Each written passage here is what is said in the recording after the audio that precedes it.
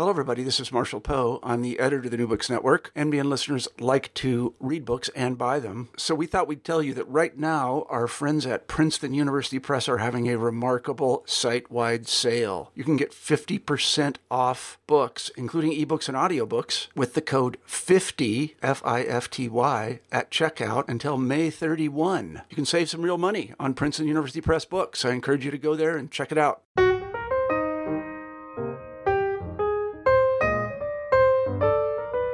Hello everyone, and welcome back to New Books in Biography.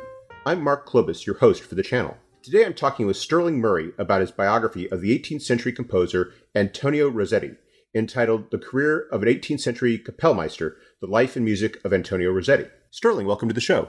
Thank you, Mark. I'm very happy to have an opportunity to chat with you. And we're happy to offer you this opportunity because I have to say it is a truly excellent book. Well, thank you. I wonder if you could start us off by telling us something about yourself. Yes, I am currently retired after 36 years of teaching at Westchester University in Pennsylvania. I am continuing to be active with my research, including Rossetti. There's more that I believe needs to be said. And that's what I'm doing these days. What was it that led you to write a biography of Rossetti? Well, this is an interesting question. It dates back to my days as a graduate student when I was searching for an appropriate dissertation topic. By appropriate, I meant something that I was interested in, but also something where the materials were available to me. My general area of interest and concern had been and continued to be the late 18th century, particularly instrumental music. I'm a clarinetist myself, so that made it more appealing. And in searching around for a possible topic, I hit upon Rossetti, who seemed not to have attracted any attention at all. And in looking through his music, what was available at that time, I was struck by the quality of his work. So I undertook a study of his symphonies and finished that as a dissertation in 1973. There wasn't really much available on Rossetti. There had been a dissertation written by a German, Oskar Kahl, but it dated back to 1912. So it seemed to be a good area of interest. There was a good bit of music. There was also archival material, which was important to me. I continued working on that project on Rossetti, expanding my interest in his work and produced a thematic catalog that is a sort of accounting of all of the music of Rossetti that I could locate in European and American archives, both in manuscript copy and in prints. That catalog took me quite a bit of time, and I finally finished it in 1996. So there was a big period of time there involved in research. It's a definitive catalog in that it identifies not just all of the music of Rossetti, but also the kind of paper it was written on, who the copyists might have been, what arrangements were done, and all the published music as well. So it's really a repository of information for those people interested in learning more about Rossetti and in performing his music. It's mostly really intended for scholarship, but certainly has attracted a lot of attention from performers. And so at that point, then it seemed logical to fill in the missing parts and to finish my work on Rossetti by investigating his other music and his life. So that was a project that I finished as the book in question in 2014. So in all, about 44 years of research. One of the things that I find very fascinating about your book is that it's clearly the work of decades of immersion in Rossetti's life and times.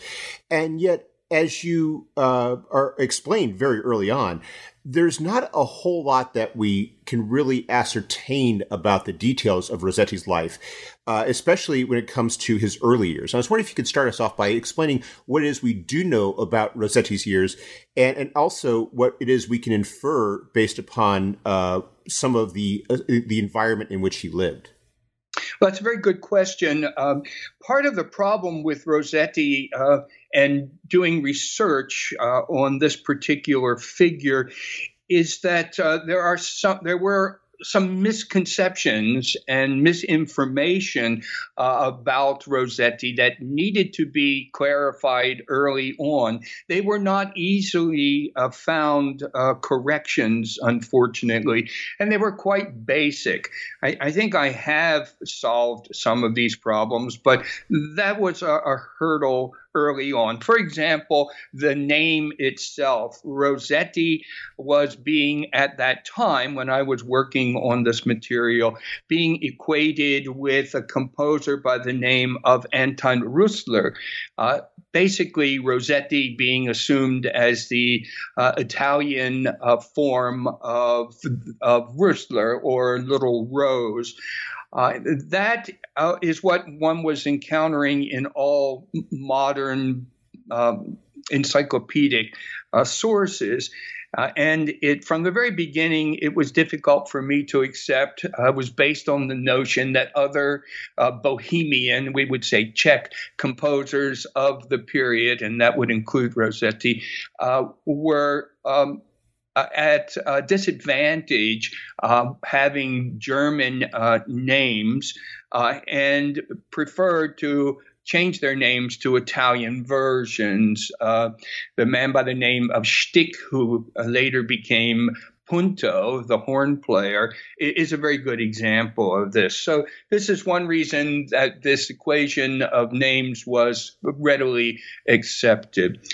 It turns out that that is fact not the case. I was able to identify a specific reference to Rossetti, an explanation of this situation in an 18th century journal. So his name really was Rossetti. That posed another problem because we knew he was from what is today the Czech Republic. So why did he have this Italian name?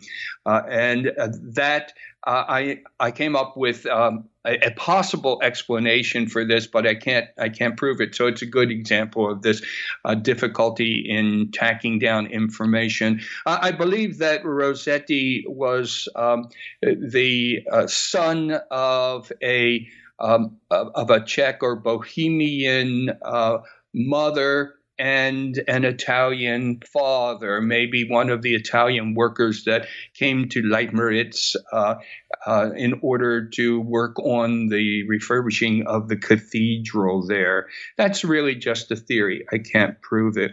But it shows you how fundamental the problems were. Life dates were also conflicting. So all of this had to be accounted for before I could actually begin my work on this composer.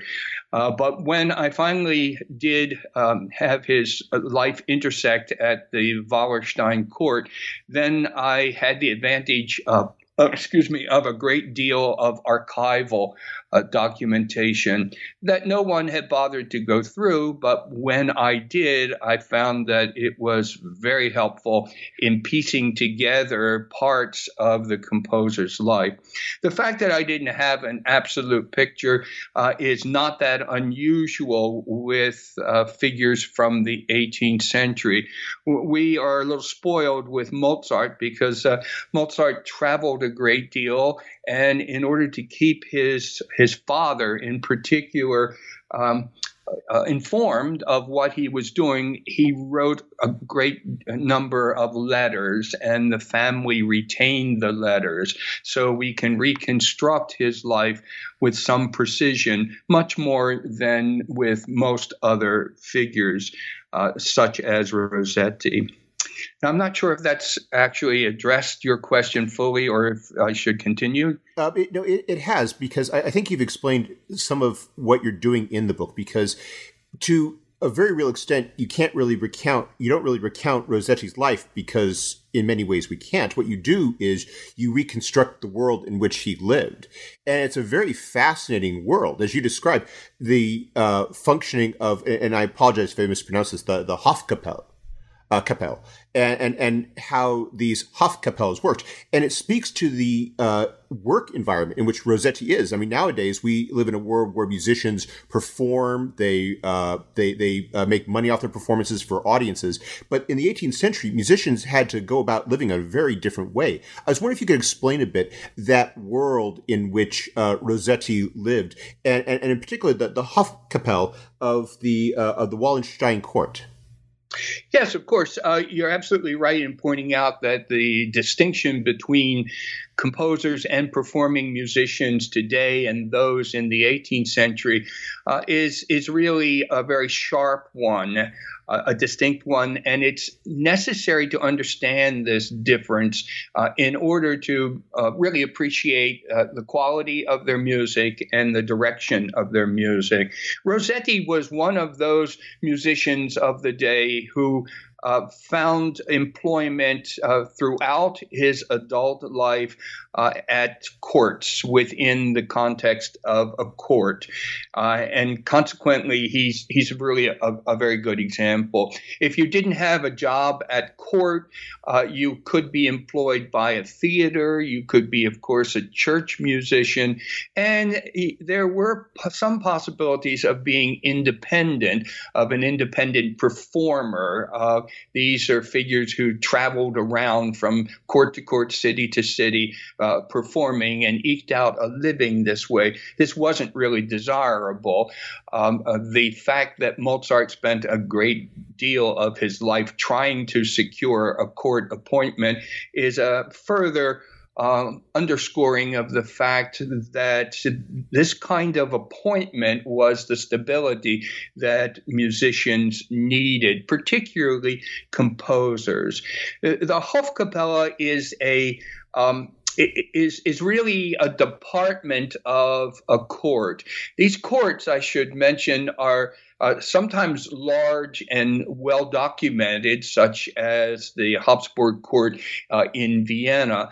But more often than not, they fall into a broader range of centers, of political centers in Germany, and I'm talking mostly about modern-day Germany, Austria, and the Czech Republic, which was all part of the Holy Roman Empire.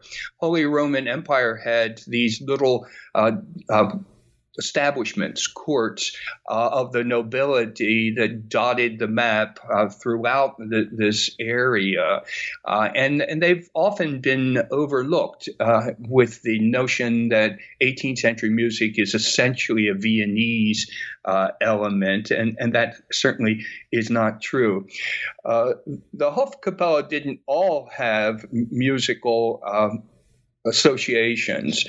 It depended on the taste of the prince or the duke or whatever level of nobility we might be talking about at that particular center. Rossetti was very fortunate in getting a job with a prince who was a musician himself. That wasn't so unusual, but also very interested in music and committed to supporting the music of his court. So what was that music? Well, the courts, these courts were divided into departments, and you could imagine that the Hofkapelle is the music department of the prince, let's say in this case, since his major patron was Graf Ernst, who held the rank of prince. This division, this Hofkapelle or music department, was then further divided into separate units, and it provided basically the entertainment for the court, because, of course, there were no recordings, there was no TV, and that's well understood. But also, there were no public concerts available at these small courts because they were often isolated, unlike the court at Vienna or the situation in Munich or Berlin.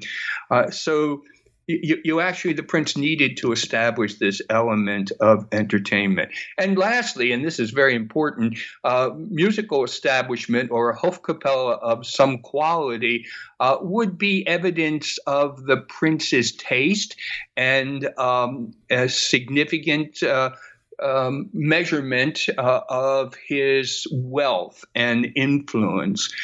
The divisions of the Hofkapelle probably are not necessary to go through. I just mentioned them so that you get a notion of what I mean by subdivisions. The most important rank within the Hofkapelle was a character, a figure who was identified as the Musikintendant. This person would probably not have been a professional musician, but would have been of aristocratic birth. Basically, his responsibility is to keep what's going on in the music division in the mind of the prince and be the association between the two. Usually these figures were at courts where there was an opera troupe. The Wallerstein court did not have an opera troupe. They did have a Musikintendant, but he really didn't have a conventional association with the music department. The head of the music department, the person who did everything, was called the Kapellmeister. And this was usually a composer. He was responsible for a wide range of things in addition to composing, but he was the main conduit to the prince, unless the Kapellmeister had to consult with the Musikintendant, which at Wallerstein was not often the case. And then below that administrative level were the musicians themselves. It's worth noting that at Wallerstein, and this isn't unusual, the musicians fell into two groups. There were professional musicians whose sole responsibility was to serve as a musician at court, but there were also servant musicians. These were people who had other jobs. For example, the pastry chef at Wallerstein was also a member of the court orchestra, a violinist. This was the prince's way of getting the most for the least amount of expenditure. And it was not uncommon. Now, these were usually second chair musicians. They were not the stars of the court. So you wanted to hire someone who was not only a proficient musician, but perhaps even a virtuoso musician. And the exceptional element of Wallerstein is that there were quite a few virtuoso musicians, particularly horn players. The horn was an instrument associated with Bohemia, today the Czech Republic, and not surprisingly, a fairly large percentage of the musicians at Wallerstein were actually Czech or Bohemian. This is in indication of, first of all, family connections of the Wallersteins, but even more so of the quality of Czech musicians and the lack of enough appointments in the Bohemian aristocracy to allow for regular working conditions. That's a complicated way of saying there just weren't enough jobs. So these musicians, very well trained in Bohemia, ended up going to Germany or to Austria or even to London and other locations seeking work. Another feature about the musicians at Wallerstein, and this is an important one, is that they tended to be families of musicians. So you don't just have one member of the family in most cases. For example, the Link family. Link was a violinist, as were his three sons and his wife, and and a daughter sang in the church choir. So you were employing the entire family. This is especially important because Rossetti, as a composer for this ensemble, was composing for people that he knew very well.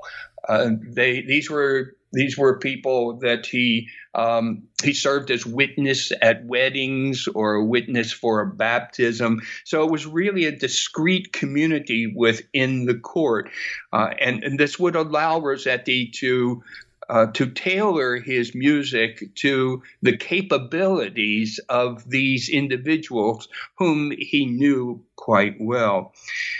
Usually within the Hofkapelle was some link with church music if there was a chapel.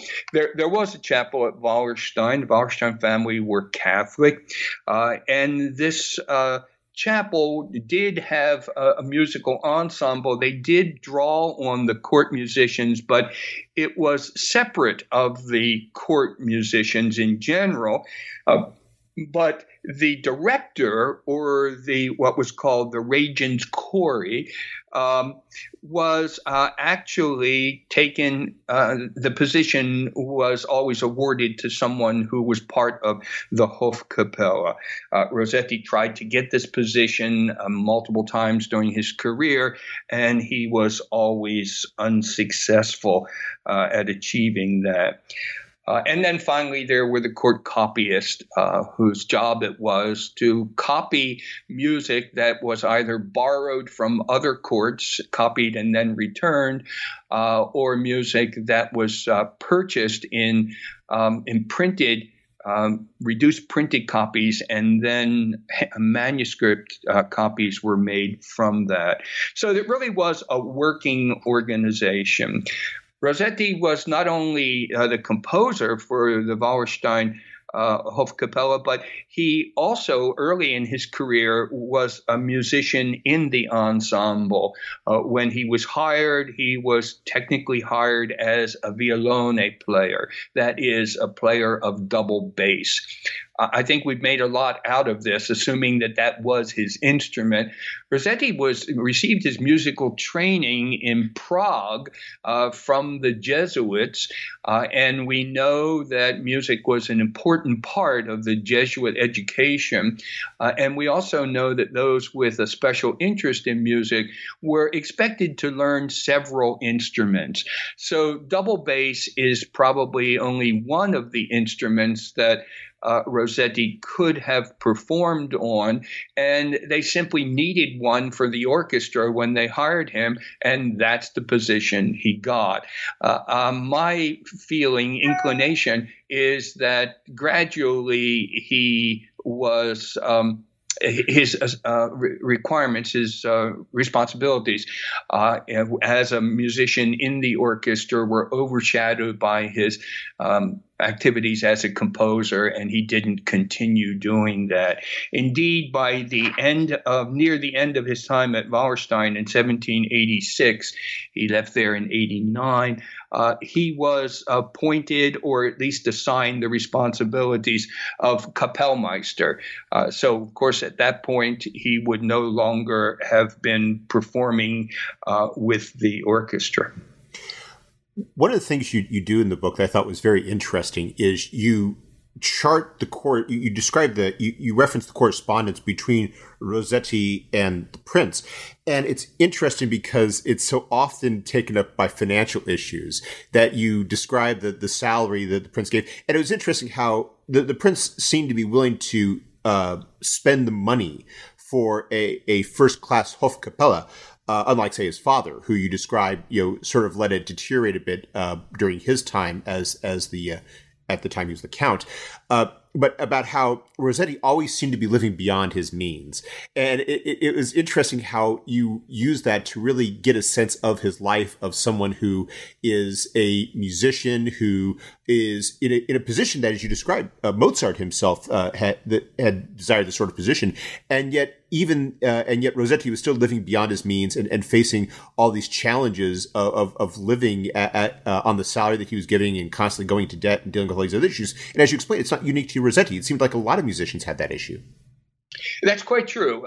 Rossetti did live, as far as we can tell. Now, we don't have all of the details here, but based on what we do have, he did live beyond his means. I'm not sure that was opulence necessarily. He had 3 children, and he had some serious health issues.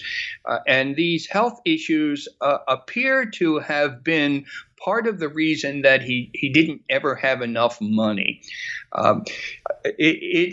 We can't be absolutely sure that he didn't have the money and spent it poorly. But the fact that he doesn't seem to be unusual in this regard at Wallerstein really reflects more on the Prince than on Rossetti. The Prince was interested in getting the best musicians he possibly could get for his ensemble, but he also had a tendency to not want to pay for it. He was reputed to not only be a little stingy, but very slow in working through the responsibilities of his office. There is a portrait in words left by his court librarian, not music library, but main library, of the Prince letting things go for a very long time until he had a stack of correspondence to deal with. Presumably within that would be payroll issues. And then he would at the last minute get to that and work through them all in a particular concentrated period of time. This might have caused some problems too. It's possible that the musicians didn't receive their money on time. All of this is speculation, I'm afraid. But certainly the issue of Rossetti's health had a lot to do with his financial problems. As you described, he was not necessarily dependent solely upon his salary, though, as a court musician. You describe as well that these musicians oftentimes could travel, that they could go perform elsewhere, and you describe the value of this to them, and to the court as well. I was wondering if you could explain that in general terms, and then get a bit into Rossetti's travels, because as you describe in your book, it was in particular this trip to Paris that he undertakes in the early 1780s, which is really a key turning point in terms of his reputation and his stature as a composer. It's true that court musicians in general, and certainly at Wallerstein, were given opportunity to travel. And the assumption is that they were able to keep whatever funds they earned through their travel, but not the Prince didn't necessarily pay these travel expenses.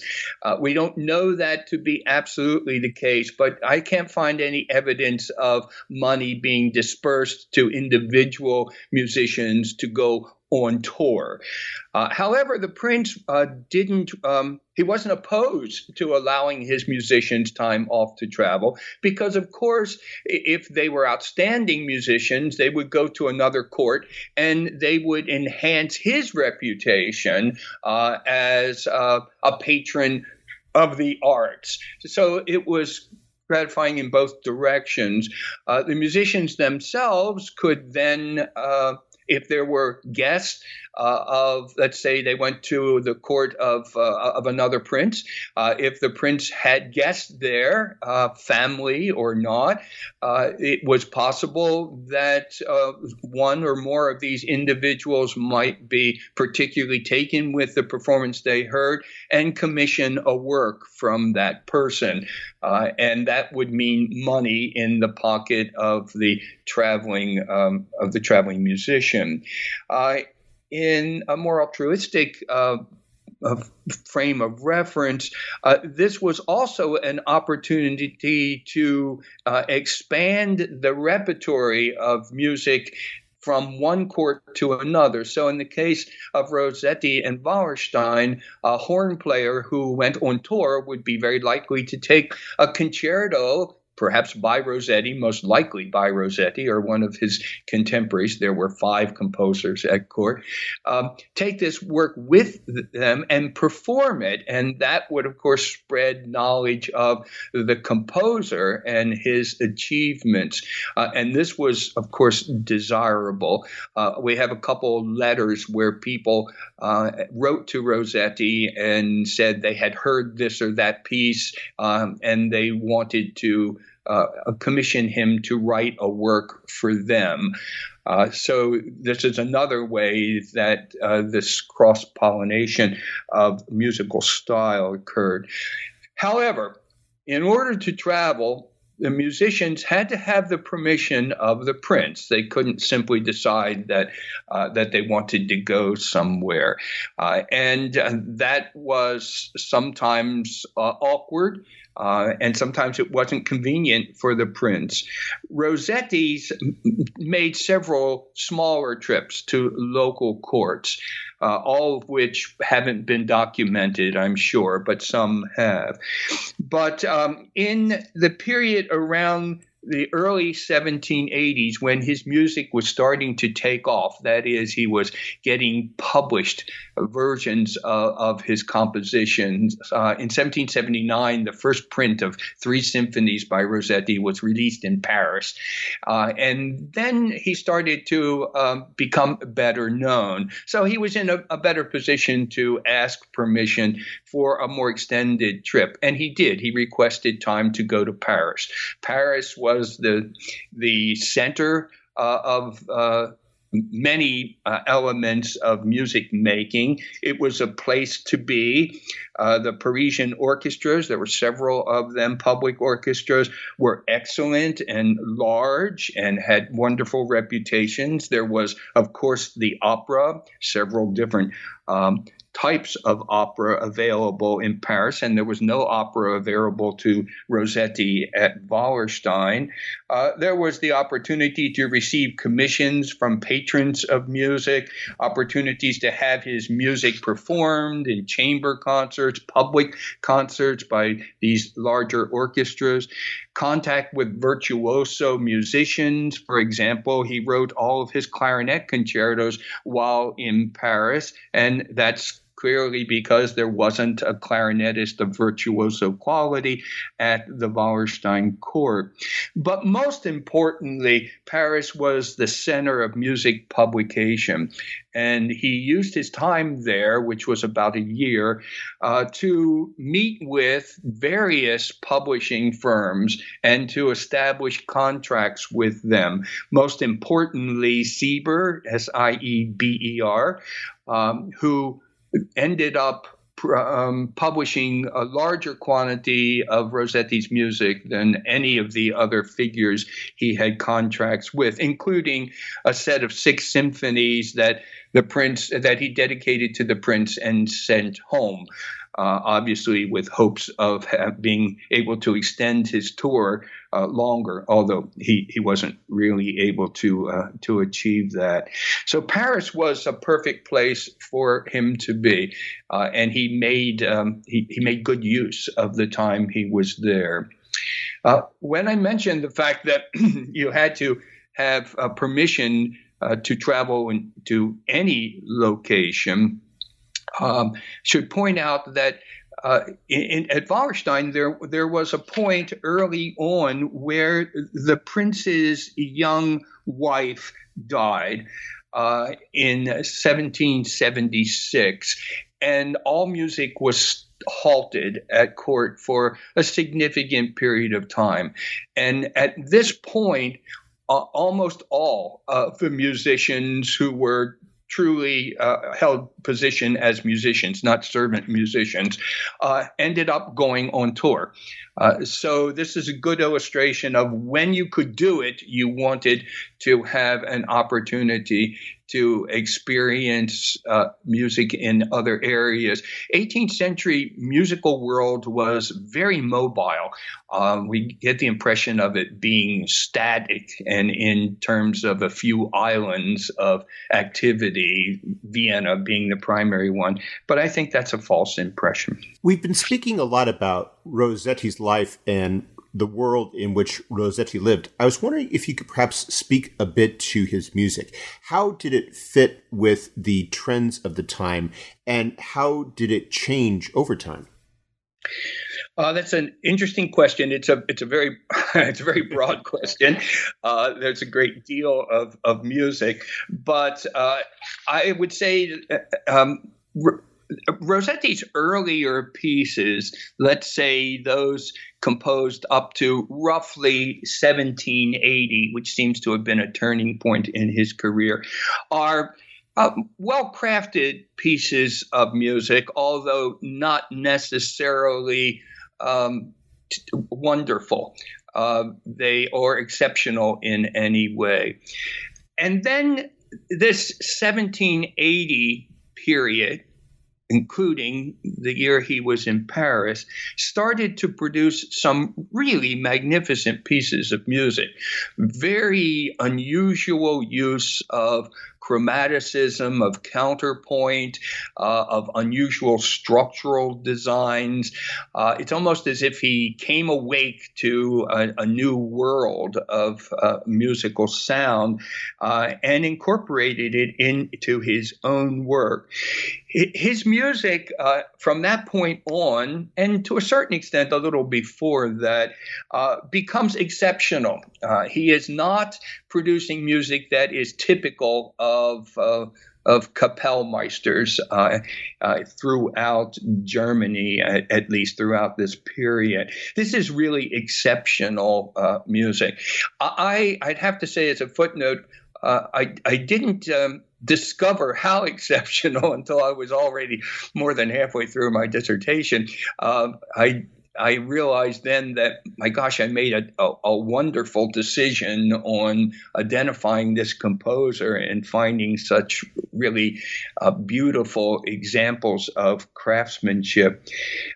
The best way, I suppose, to get a notion of whether a composer was recognized as exceptional or not, and I think we have to give credit to the period that, if music sold, it was because it was meeting the taste and expectation of a purchasing audience. So one way to gauge what a composer's worth was in his own day is through the publication of his music. Rossetti's music included 130 prints. That's a great deal of published music for a man who had such a short life, just a few years more than Mozart, actually, who is widely recognized as a composer who had a sadly short lifespan. We also find that manuscript copies of his music in archives indicate to us another level of popularity, even perhaps a more important one, because here you have to go to the effort to secure the music and copy it out. And today there are over 800 manuscript copies of his music that have survived located in 260 archival collections covering 23 countries. Now, these statistics don't necessarily indicate that this is magnificent music. It does indicate that it's very popular music. As far as looking at Rossetti's production from a modern point of view and seeking to compare it, say, with Haydn and Mozart, whose repertory is much better known to most people today. In my estimate, in any case, I believe that Rossetti was truly exceptional in regard to elements such as orchestration. Handling of the orchestra is really, really proficient, especially in his use of harmony, very tuneful melodies, but harmonized in advanced chromatic ways, and most especially in counterpoint, which is an element not normally associated with the music of the late 18th century, with perhaps the exception of church music. I have found that there are numerous examples of originality and creativity in Rossetti's music that certainly separate him from the vast number of court composers whose music I'm familiar with. So what you're describing is an exceptional individual. Was it Rossetti's growing appreciation of his own burgeoning reputation and his exceptionalism, which ultimately led him to leave the court at Wallerstein? I think partially that was the reasoning.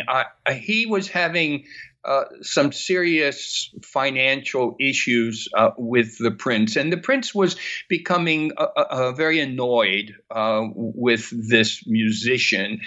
Keep in mind that musicians were servants as far as their employers were concerned. Even though he was very happy with what Rossetti was producing, and he must clearly have been aware that this was a recognized talent, he still was annoyed that he was constantly receiving requests for more money or advances in money or loans. And this was making Rossetti's life at court awkward. And he must have seen an advertisement that we can identify in a music journal of the death of the Kapellmeister at a court in North Germany at the Mecklenburg-Schwerin Hofkapelle. And this must have looked appealing to him. He asked for permission to take one of these concert tours to northern Germany without, of course, telling the prince that he was looking at another venue of employment.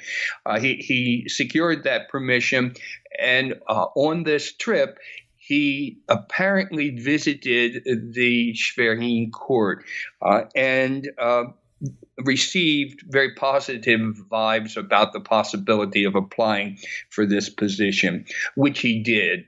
This angered Prince Kraft Ernst. He threatened to not allow him permission to go. It was awkward, and it just seemed to inflame Rossetti further. And so he did manage to make this change. I don't know that it was the court itself that caused him to do this, although there were very well-trained musicians there. What was different about Schwerin, and I'm sure this was maybe a sort of mixed blessing for Rossetti, there really wasn't a vocal presence at Wallerstein. There were two musicians there who could cover tenor and soprano parts in cantatas and that sort of thing. But it really, the fact that there was no opera meant that there was no need for outstanding singers. The opposite was true at Schwerin. They had a long tradition of choral music, music there. And this was going to be different for Rossetti. Maybe he found that appealing. It's hard to say. He had spent his entire career writing for instrumentalists. There was, of course, an orchestra at Schwerin, but Rossetti didn't write many works for the orchestra after he took this new position. His music turns dramatically toward large ensemble pieces. Of course, this makes sense because this is what his employer wanted, and court musicians wrote what they were told to write. It wasn't their choice in most instances. And yet, as you describe, his years there are cut prematurely short because of his illness, which ultimately leads to his death in the early 1790s. That's correct. Perhaps if he had had a longer lifespan, he may also have gone back to instrumental music to a greater degree. I suspect not, because the other court composers associated with Schwerin also were primarily working, producing repertory for vocal performance. So I'm assuming this was because of the taste of the Duke. What exactly happened, do you think, that led his reputation to fade the way it did? And what led it to come back to a degree? That's an excellent question. This is something that, to a certain extent, is going to be emblematic of most of the court composers that we have knowledge of.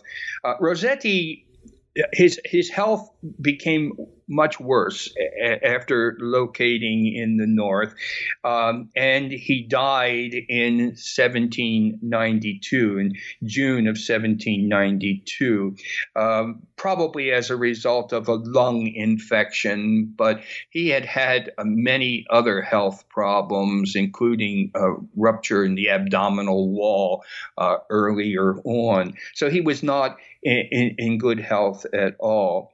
But when he passed away, his music continued to be performed at Schwerin, and to a certain extent, for another, say, 5 or 6 years at courts in Germany. But then it faded. And your question is, why did this happen? I think the answer circles around the notion of patronage.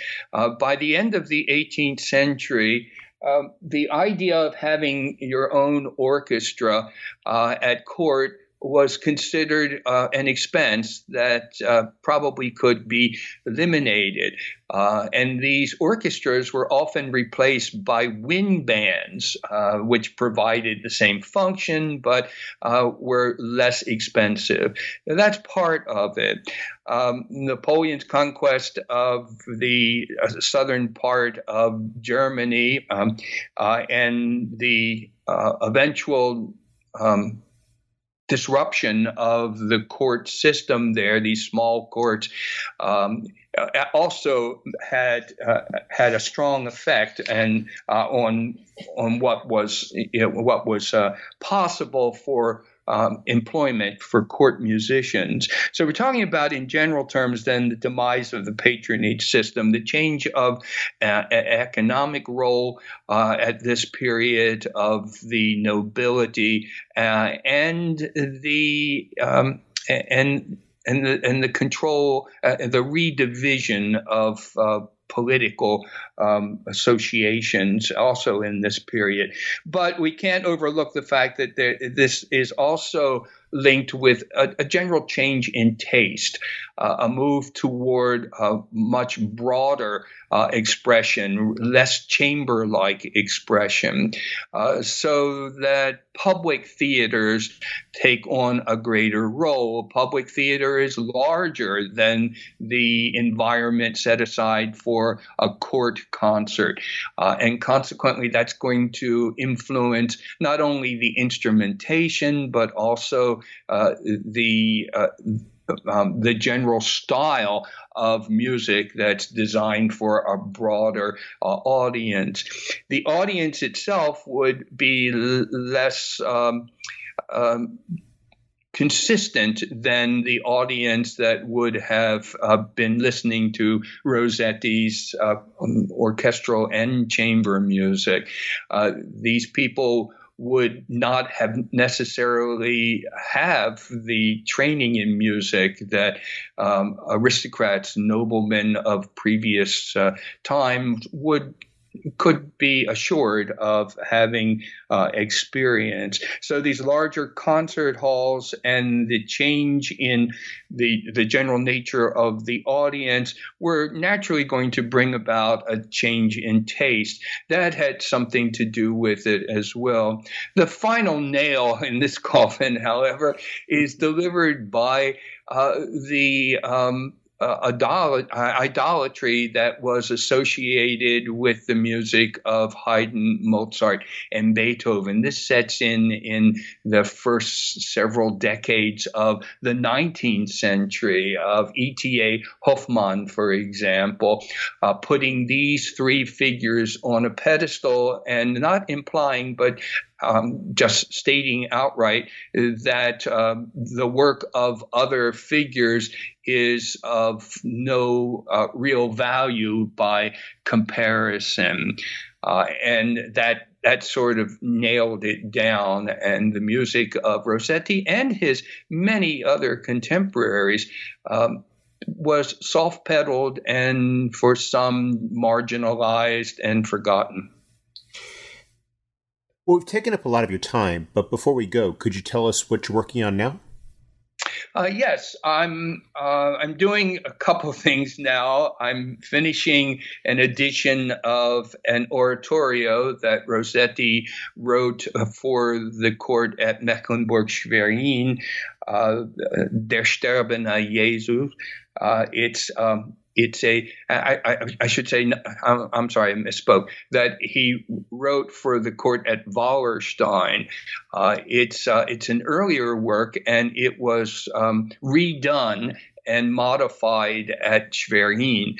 But the edition that I'm preparing is an edition based on this work written for Kraft Ernst.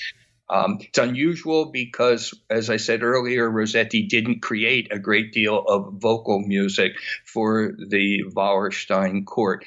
So this is an unusual work, but it was an extremely popular work, known throughout 18th century Germany and Habsburg lands. I'm working on that, but I've also started work on a study of music and music theater in Philadelphia during the First Republic, during the period roughly after the end of the Revolution. And that is very interesting to me right now, taking a bit of a break from Rossetti. Well, they both sound like excellent projects, and I do want to thank you for taking some time away from them to tell us about your biography of Antonio Rossetti. Sterling, thank you very much, and I hope you have a wonderful day. Thank you. It's been my pleasure.